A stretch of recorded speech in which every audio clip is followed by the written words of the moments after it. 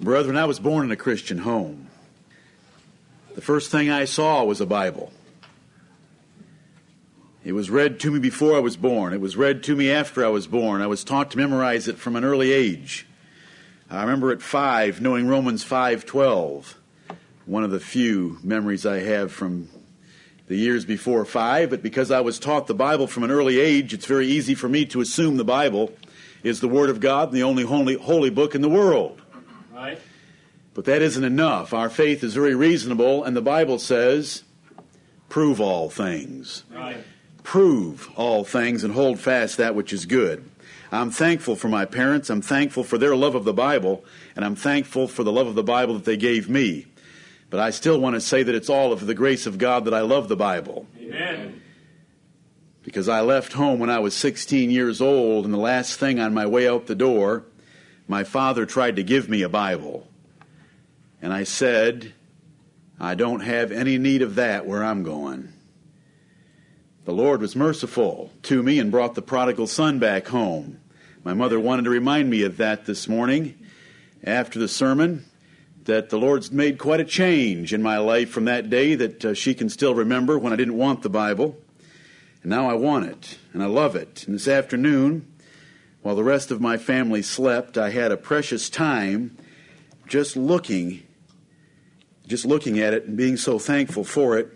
Amen. I went to a problem text, and I thought in the quiet of this afternoon, I'll add another problem text to a online book that I'm working on called Problem Text. It'll be a commentary on the Bible, but all that it's going to comment on are the hard verses of the Bible. Amen. Commentaries are worthless because all the verses that you find difficult, guess what? The authors found them difficult also, so they don't deal with them. And I want to write explanations for the verses that are difficult. And I was over in Leviticus 19, and it was just precious. And it was a precious time, and I'm just thankful to the Lord. But that still isn't enough. We have to prove all things. Amen. And hold fast that which is good. Do you know how far I've made it out of 22 proofs? 9. Pretty good. This morning was number 9. Let's go to number 10. Amen. Because of its witness. Amen. I want to prove the Word of God because of its witness. And that witness is something that God puts inside of every one of us. I referred to it loosely this morning, but I want to show you a couple of references. And for those, I do turn to the Bible. John chapter 8 and verse 47. John chapter 8 and verse 47. Did you know that if you're a child of God, you have an unction from the Holy One? Right. And you know what? If you're not a child of God, you don't have an unction from the Holy One. Right. You've got an unction, but it's not from the Holy One. You have an unction from another spirit to believe the other books and to hate the Bible. That's right. And that's going to get us to another proof down the road. But I want to look at the witness of God changing our hearts and putting an internal witness in us, and that's the Spirit of the living God, so that when we hear the words that were written by the Spirit of God, we believe them. We know they're the truth. It's an internal witness, and we cannot neglect it. Because remember, I'm not trying to convince natural men of the validity or integrity of the Bible. I want to convince spiritual men for your faith to grow. John chapter 8 and verse 47 says, He that is of God heareth God's words. Ye therefore hear them not, because ye are not of God. Amen. Jesus explaining to the Jews why some believed what he said and others did not believe what he said. And the difference was made by God because some had an internal witness and others did not. Right. The others had the witness of John 8:44. Ye are of your father, the devil. Now, sometimes you might think I'm a little too sarcastic, a little too harsh, a little too cruel, a little too hateful. These are the words of Jesus in the red writing in your New Testaments. Right. John 8:44, Ye are of your father, the devil, and the lust of your father ye will do. He was a murderer from the beginning, and abode not in the truth, because there is no truth in him.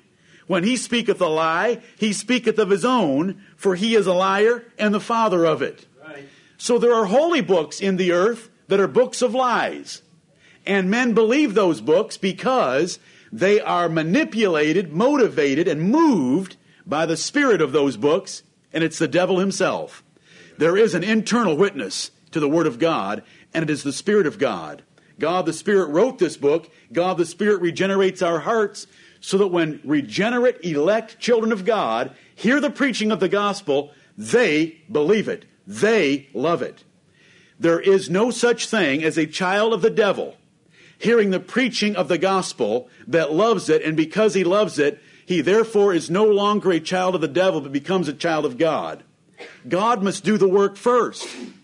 That's what it says in John 8:47. He that is of God heareth God's words. And if you're not of God, if you're in verse 44, no one can ever prove the Bible to you.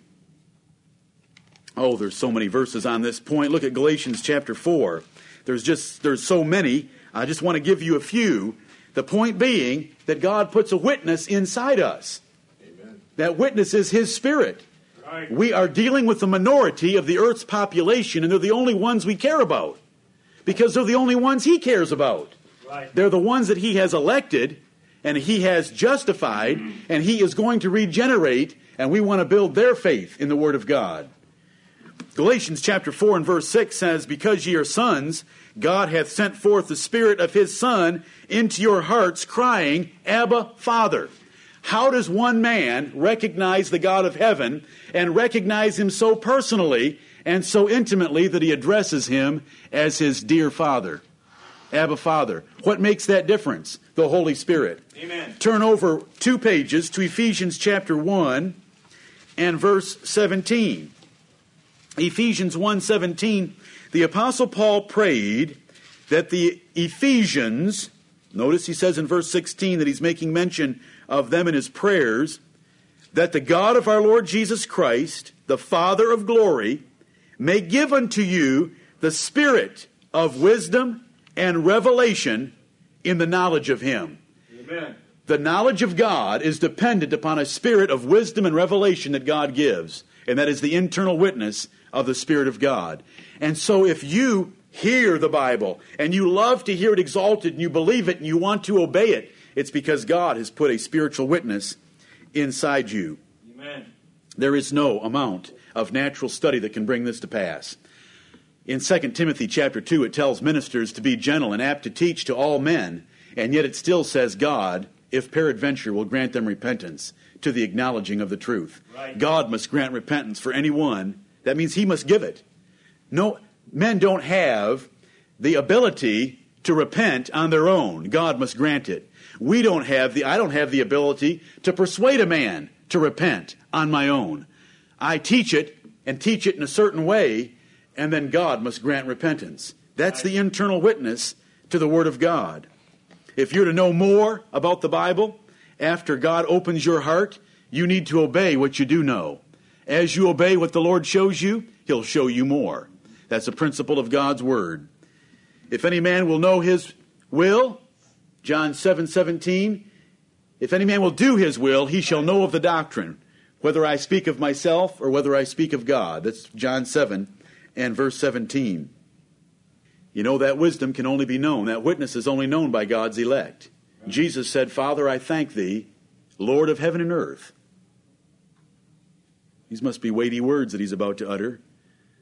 O Lord, I thank Thee, Lord of heaven and earth, because Thou hast not revealed these things unto the wise and prudent, but You've hid them from them, and You've revealed them unto babes. Amen. Matthew 11:25 through 27. And He goes on to say that no man can know the Son except those to whom the Father reveals Him, and no man can know the Father except to those to whom it be revealed. It's a sovereign choice of God for men to be able to see His Word and to believe it. But I also want to show you, and I've shown you in John chapter 8 and verse 44, that there is another spirit, brethren, that motivates the other holy books that are written in this world. Those books just aren't written because a trader, a merchant in Mecca, decided 1,400 years ago to write a book. He was given the idea to write a book by a spirit that hates Jesus Christ of Nazareth. Right. And that's why his book hates Jesus Christ of Nazareth. Amen. And the Bible is filled with information warning us about such a thing. Look at 2 Corinthians chapter 11. 2 Corinthians chapter 11. Paul in verse 2 says that he is jealous for the Corinthians. In verse 3, he says he is fearful for the Corinthians, that they would be corrupted and beguiled by Satan just as Eve was. And he goes on to say what would happen. Verse 4, for if he that cometh preacheth another Jesus. And the Quran preaches another Jesus, very different from the Jesus of the Bible. Right. Whom we have not preached, because the Jesus that Muhammad spoke about was nothing like the Jesus that Paul preached. The Jesus that Paul preached was God, blessed forever. Amen. Right. Or if ye receive another spirit, which ye have not received, or another gospel, which ye have not accepted, ye might well bear with him. That's verse 4. And if we come down to verse 13, we can read, for such men that do those kind of things, another Jesus, another gospel, and have another spirit, they that are such are false apostles, deceitful workers, transforming themselves into the apostles of Christ. And no marvel, for Satan himself is transformed into an angel of light. Therefore it is no great thing if his ministers also be transformed as the ministers of righteousness, whose end shall be according to their works.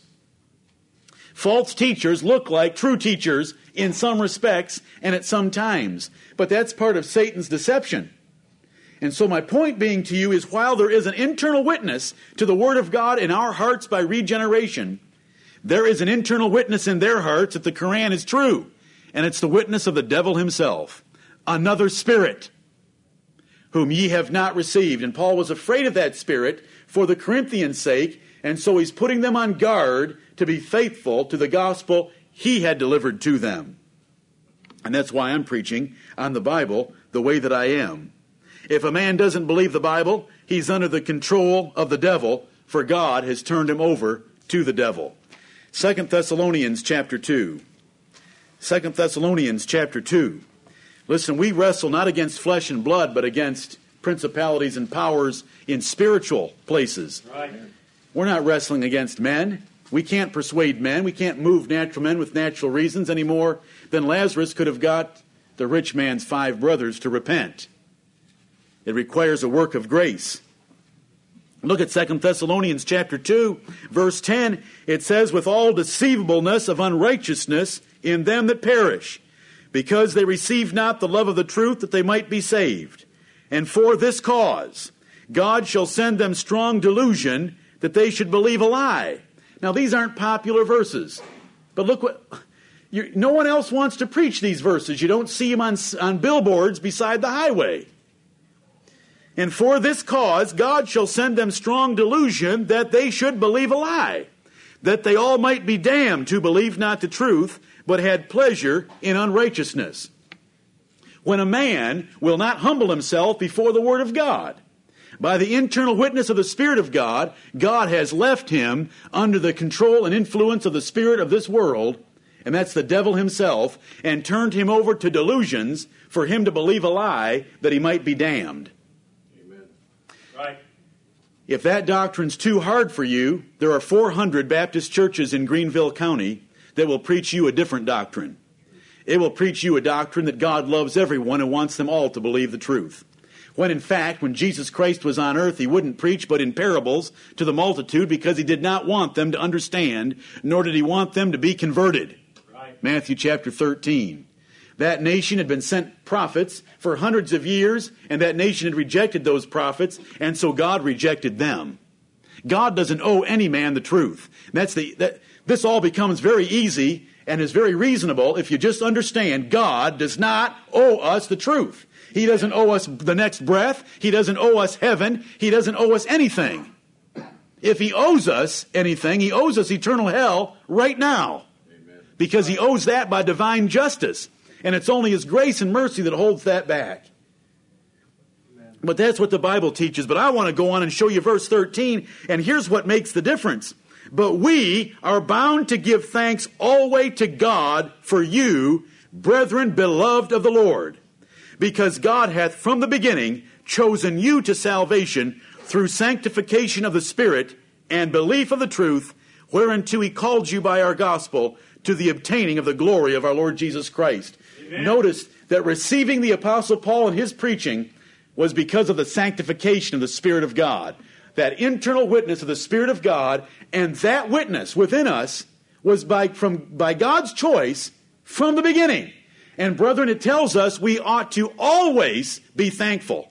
Right. If you believe the truth, it is not because you are intelligent. It is not because of coincidence that you heard it. It is by the grace of God. Amen. And you ought always to be thankful for it. Because God has from the beginning chosen you to it. None of us deserve it, and none of us would find it if it wasn't for God's grace. Because the Bible plainly says there is none that understandeth, there is none that seeketh after God. Right. Romans chapter 3 and verse 11. If you don't think Hindus, Muslims, and other pagans are moved by demon spirits, then I've got a proposition for you and anyone listening to these tapes. This church has enough funds in its general fund account that we will send any skeptic who doesn't believe this to any Hindu or Muslim country of your choice with a one-way ticket. You will not need a return ticket because here's the proposition. You don't think they're demon-possessed. Then you take our one-way ticket that we'll pay for. We'll even put you up in a hotel for a few days for you to get your courage up to do what I'm proposing to you. And that is you go down on a street corner and begin preaching Jesus Christ. You tell them in that city or place the Jesus Christ of the New Testament. You tell him what he thinks of other religious leaders and that there is salvation only by his name, and only through him can you get to God the Father, and only by him can you have eternal life. You will find in a couple of days that my proposition is true, that they are demon-possessed, because they will kill you. They will not allow an intolerant Lord Jesus Christ to be preached. If you preach Jesus Christ as one of the million gods that the Hindus have, they might let you stay for a while with a secondary status. But if you preach the Jesus Christ of the New Testament, you'll find out that they're demon-possessed, because you will see such irrational ferocity against you that ordinary men don't have. Right. Because they're under the total delusion of the devil. That is why the apostles were given the encouragement of these words. All power is given unto me in heaven and earth. Amen. Go ye therefore and preach the gospel in all nations. And this statement back in Matthew chapter 16. Peter, upon this rock I will build my church, and the gates of hell shall not prevail against it. Amen. And if you were those apostles took the gospel everywhere and preached everywhere, and they lost their lives for doing it, but they preached that gospel everywhere because God held back Satan. But brethren, we're living in the last days, and I believe that spirit has been loosed. He's got a short time before the coming of Jesus Christ, and he's doing all that he can to take away the knowledge of God and his Son Jesus Christ out of this earth. Right. And true Bible Christianity. But if you don't think there's another spirit, just go get a group of Hindus or a group of Muslims and preach the Jesus Christ of the Bible. Right. Let me move to another proof.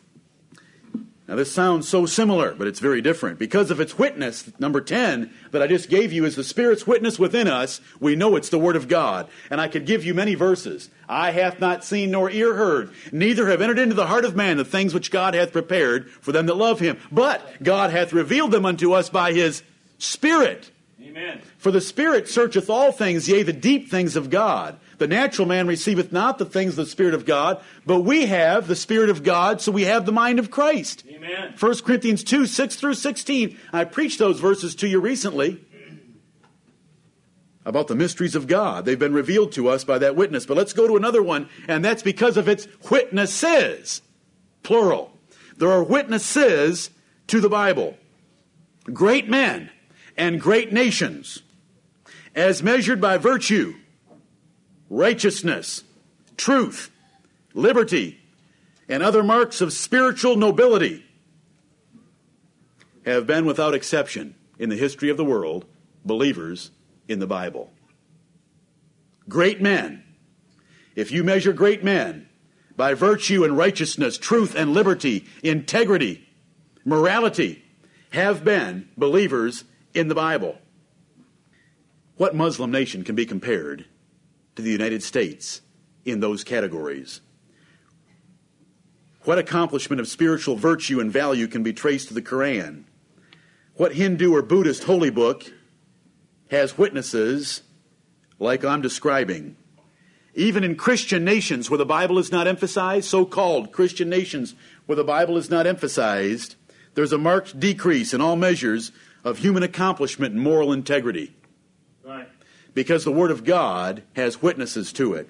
And that is men who accomplish things that are measured by virtue and righteousness and integrity and truth and liberty and justice and judgment. And these are terms taken out of Proverbs chapter 8, which are what follow the words of wisdom. Those men have been believers in the Bible. Let me read you a few. Our first president and the father of this country. It is impossible to rightly govern the world without God and the Bible. Patrick Henry, one of our great first patriots, the Bible is worth all other books which have ever been printed. President Andrew Jackson, the Bible is the rock on which this republic rests. Daniel Webster, if there is anything in my thoughts or style to commend, the credit is due to my parents for instilling in me an early love of the Scriptures. If we abide by the principles taught in the Bible, our country will go on prospering and to prosper. But if we and our posterity neglect its instructions and authority, no man can tell how sudden a catastrophe may overwhelm us and bury all our glory in profound obscurity. Amen. Amen. Noah Webster, all the miseries and evils which men suffer from vice, crime, ambition, injustice, oppression, slavery, and war proceed from their despising or neglecting the precepts contained in the Bible. Abraham Lincoln, I believe the Bible is the best gift God has ever given to man. All the good from the Savior of the world is communicated to us through this book. George Washington Carver, the secret of my success, it is simple. It is found in the Bible. In all thy ways acknowledge him, and he shall direct thy paths. Amen. Number 8, Queen Victoria of England. That book, speaking of the Bible, accounts for the supremacy of England. William Gladstone, 4 times Prime Minister of England. I have known 95 of the world's great men in my time, and of these, 87 were followers of the Bible. The Bible is stamped with a specialty of origin, and an immeasurable distance separates it from all competitors. Number 10, Sir Isaac Newton. There are more sure marks of authenticity in the Bible than in any profane history. And on we could go and read men who accomplish things. Now mark my words. Just because a man makes money, Bill Gates doesn't have the foggiest notion of God or the Bible. That isn't what I'm talking about. I talked about measuring men by what they did in bringing about equity, wisdom, righteousness, virtue, morality, liberty, truth, justice, those fruits that Proverbs chapter 8 lists and describes. And those men that accomplished that in the world were followers of the Bible. Right. There are many witnesses. But now I've got a better category of witnesses. I want to talk to you for a minute about the martyrs. The Bible has a great cloud of witnesses, and they are the ones that were willing to die for this book. Now, I hear a little voice. It doesn't sound very clear because it doesn't speak straight English. But I hear a little voice saying, but didn't 19 men fly planes into the World Trade Center and the Pentagon and the cornfield in Pennsylvania because they were martyrs for their holy book? So let's define what a real martyr is. Right. Let's define what a real martyr is. Those men did that out of hate. Those men did that for a harem in the sky where they could have 72 virgins while they laid on a couch in the shade. Those men did that killing people on their way out of this world. Let's look at real martyrs. Let me show you that there is a great cloud of witnesses to the integrity of the Word of God. Is it fair to say that if you give your life, you must believe something rather strongly? Amen. If you lay down your life passively, cheerfully, praying for those that are killing you, is that pretty good evidence that you must believe it rather strongly? Yep. If you have no gain to pursue in this world, but you give your life for a book that tells you about a God and his Son, Jesus Christ, is that pretty good evidence? That's a great cloud of witnesses. Brethren, life is precious and death is painful. Why would men cheerfully die for merely possessing or preaching or distributing the Word of God? Because they knew it was God's Word. There is a great cloud of witnesses. More men have died for this book. I'm not talking about holy wars. I'm talking about dying innocently like sheep at the hands of enemies for this book, the Bible, than any other book. Amen. And none have died the way that Christians have died for the Bible. Those men did not die for Bible martyrs do not die for eternal life. Right. Those 19 that went into the World Trade Center were told that if they were to die that way, they gain eternal life. The Christian martyrs did not die to gain eternal life because Jesus Christ had already gained eternal life for them. Amen. Big difference. The Christian martyrs did not die to defend a state church or a national religion like all Muslims do for their 7th century Arabian cultural fantasy from the Middle East.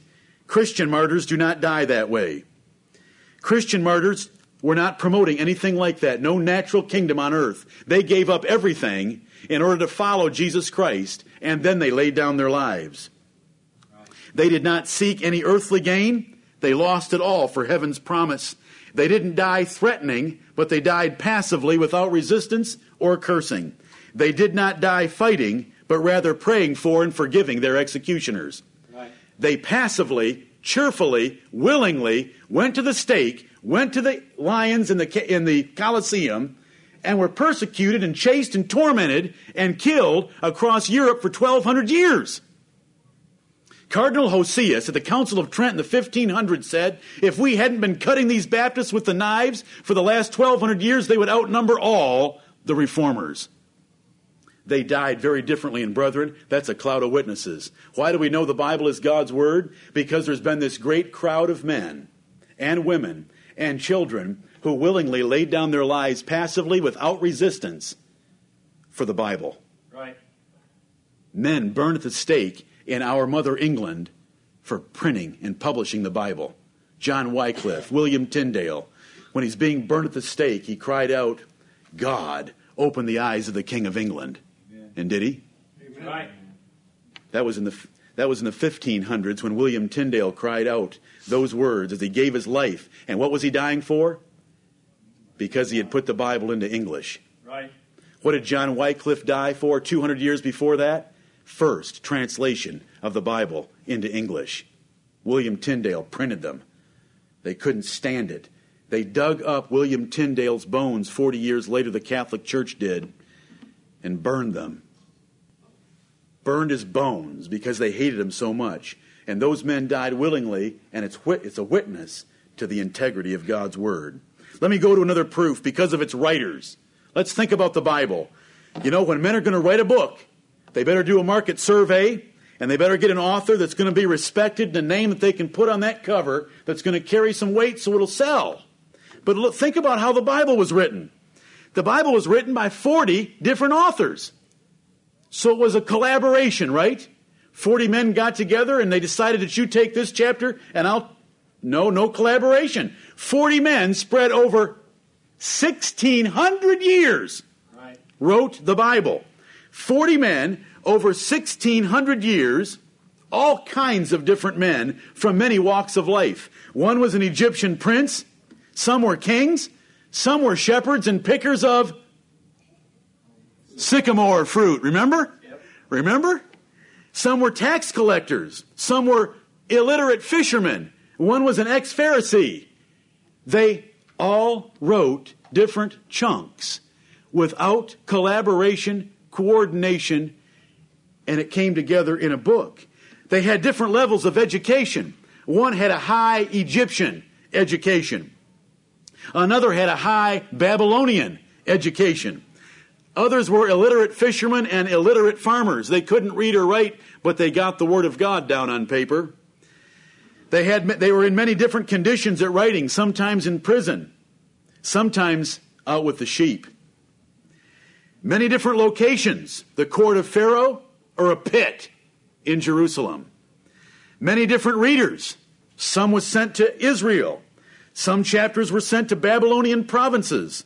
Some were written to converted Hebrews. Some went to the center of the Roman Empire in Rome.